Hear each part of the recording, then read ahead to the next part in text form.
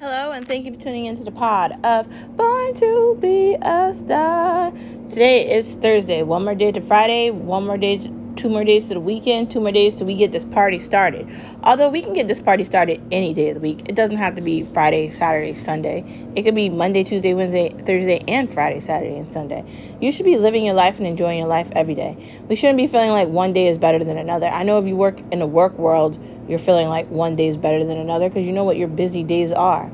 But as someone that works in the work world too, I try to make everything a happy day. I kind of put happy on the front of every day to inspire others to be happy. So I think you should too. Today is another Thursday, and it's another opportunity for you to recognize your star power, for you to recognize you can do anything you put your mind to, and for you to recognize that goals are accomplishable, that you can succeed if you try, that you need to live by the mantra of yes, I can. Not maybe, but yes, I can. Not at some point I'll get to it, but yes, I can. You can't say you can't do something if you didn't try to do it. I know that things and people and places will make you feel like you're not good enough or you don't fit in or you don't have some sort of a power. But you have to be fully aware of what your power actually is. Your power is you. As a star, you have to recognize your illumination of light. Your illumination of light is what your power is, because you can utilize your light to brighten up people's day in a way that really brightens up their entire life, and they don't know it yet. You are that power. I am that power. We are that power. So if we are that power, we have to use our power to brighten up the world together, because all light should come together and feed off of each other. That's the mantra today. So thank you for tuning into this pod of Born to Be a Star.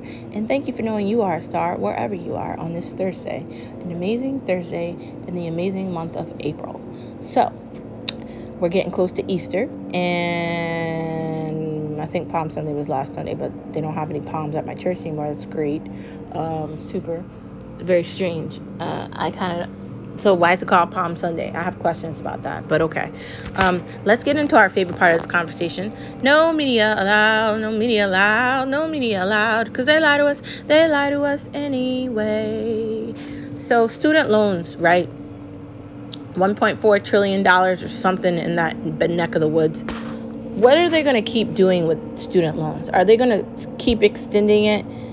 Because at this point, like, people can't afford to pay them, right? And Skip believes that if you took out the loan, you should be forced to pay it back. Like, you can't claim that you didn't know what you were doing. I agree with that to some extent, but I also feel like, why are we paying these student loans for these jobs that aren't matching up to it? Why are we paying these student loans? And a lot of people don't have houses. They don't have cars. They don't have things that they need. Why are we paying these student loans where we're jeopardizing our futures by not having children yet? Because we're concerned that how are we going to have kids if we can't pay student loans? Like you get what I'm saying? Like, these are the questions of the millennial class. Like, we're not having kids because we're concerned about climate and issues that are real, or we're not having kids because we can't afford them. Because once you get to a certain point, you should be thinking about buying a house, right? Because you're wasting money renting. But some people that are young don't have any intention of moving out of their parents' house. We've talked about it. The baby syndrome. What did I call it? The adult child syndrome, where you're like over the age of like 18 or 20 or something, and you still live with your parents. This is why people should go to campuses and live on campus. And for the most part, I'm against a lot of things colleges have to say. I think that for the majority of it, they're just saying things because they're trying to get people to give them more money. Great. But this part, I think in order for kids to have that breakaway and have the ability to branch off and find themselves, they need to live on campus. Without that experience, they'll never really be able to break away. And for them to break away means they see how they feel showering with other girls, or the dudes feel like being able to hang out with their crew in their dorm room or whatever. You can't do that at home. I mean, you can, but it's different. Like, I feel like this all coincides together. There's so many issues with student loans. Like, so are we just going to keep putting this in the back burner? When are we going to talk about the problem with you charging people for education and the work world doesn't match up to that? Because some of these jobs aren't looking for young people. Some of these jobs want older people with more experience. Some of these jobs want younger people, but then they have an expectation that you're young, you just graduated from college, and then we still want 8 years of experience. I mean, it's not going to be that. So, like, where do you end up? You end up taking this, like, entry level position, and you're surrounded by people that are at different points of their career. So where do you fit into that? And how do you navigate and talk about that? How do you succeed in a environment like that, where you might not be fully aware of or familiar with the environment or the field or any of that, and you're just shoved in? How's that helpful? Because at the end of that, the job might not work out. It might not be for you. How long is it going to take you to find out that that career path or that job setting or that environment isn't for you? Is it going to take you getting fired? Is it going to take you quitting? Is it going to take you just saying fuck this and you're just done? Like, how do you get to that point? And then how much time are you wasting to get to that point? You understand what I'm saying? All this is connected. Like, the cost of education, like, because it's not cheap, man. I have a master's degree. Do you know how much I owe in student loans? God. The college I got the master's degree from is ripping me off, so I'm going to have to fill out some documentation for that. And it's just irritating because I could have avoided it if I just didn't do that. But no, I wanted to be a teacher. Why? I can't remember, because being a teacher is horrible. Have you seen public education? Like, seriously. It's a dark horse. It's a nightmare. It's sad.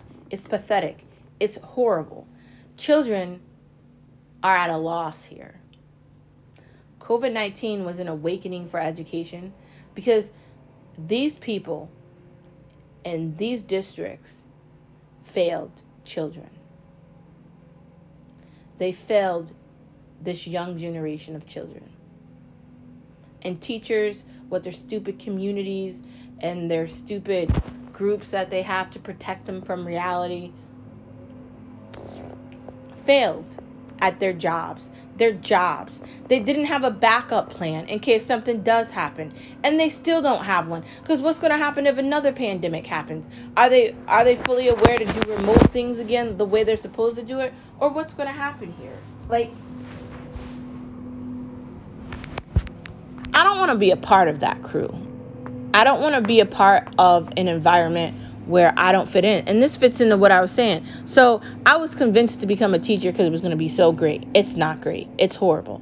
Teaching sucks. Next, they don't pay you enough money and you do way too much stuff. You bring your work home. You don't have a life. If you're a teacher, you're a teacher. You could try to have a life outside of teaching, but it predominantly takes your entire life. You have to never ending. And I know you're like, well, what do I do here? How do I handle this? I don't know, man. Are they going to forgive student loans? Are they going to give a break to the millennial class? I don't know. We're going to have to wait, and we're going to have to see. Anyways, thank you for tuning in to this Thursday edition of No Media Allowed. Let's get right into the conversation. Is Marshalls really for fashionistas? I don't know. It claims it is, but sometimes when I go in there, I don't know. I feel like overwhelmed by all the clothes, and the staff members are kind of irritating, trying to talk to me, or I like want something and I can't find anybody to ask any questions to. Is that just an environment of stores now? Because maybe that's it. Maybe it's not just Marshalls. Maybe it's just all of them.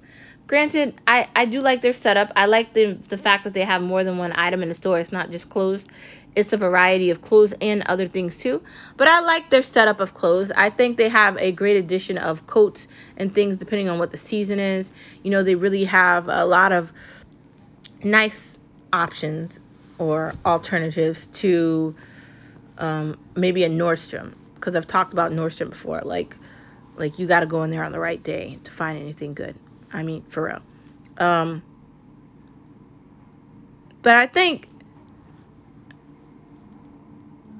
Marshalls is for fashionistas, but you got to know how to go in there and pick out things.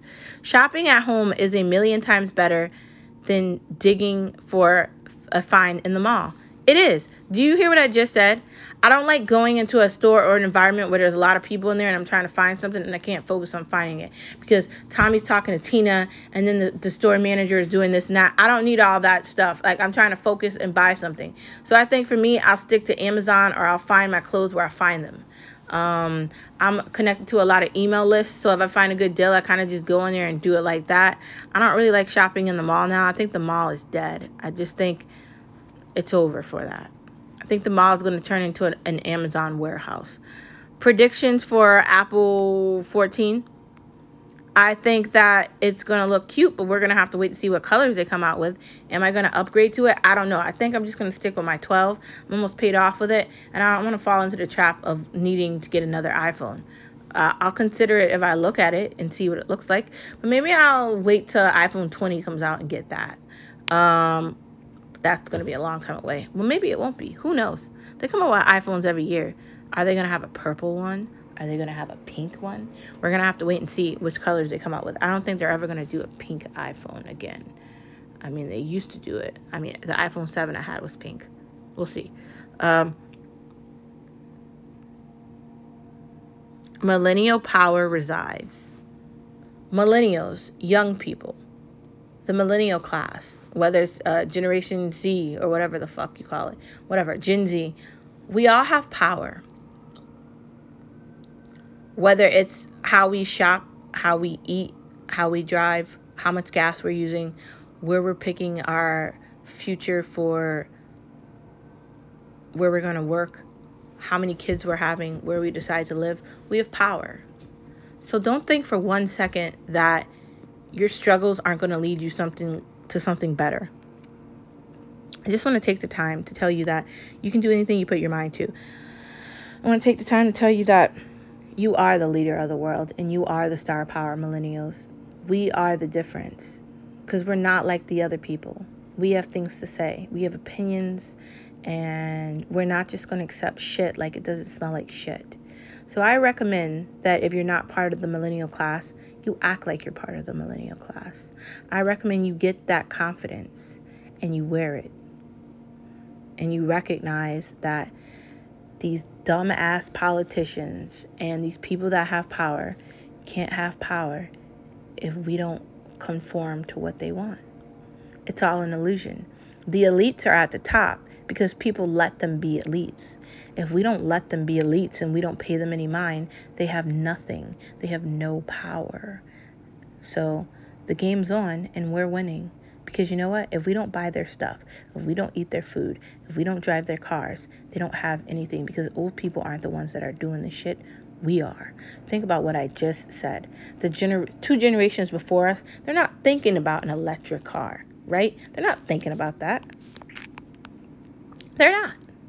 They're not thinking about buying a house that's not eating up gasoline and all this stuff. They're not thinking about that either.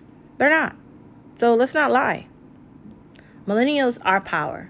Millennials are the brightest stars. They have an illumination of light.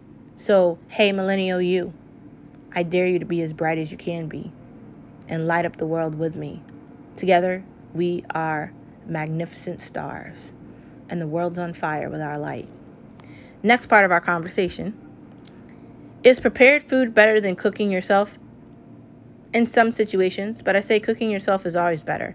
Putting garlic in rice definitely gives it more flavor. What can you do with spinach and cilantro and limes too? You can make a salad dressing. You can make that a topping basically on any food, and it would definitely taste good. Cooking in color is fun. Cooking in color is fun. And I think you should be using like different color noodles and you should be adding things to your salmon and you should be having a good time. I think it should be fun. Fun can be tasty too. Let's move on to what we're watching. We started watching this show on HBO called something about like a Japanese Gang. It's pretty dope. It's pretty good. We watched a couple of movies last week and that are pretty good. I still haven't finished Legacies. Don't kill me. I'm gonna get to that at some point. There's a bunch of other shows that I want to watch. HBO is having a bunch of things that look pretty decent that I'm gonna be giving a try to.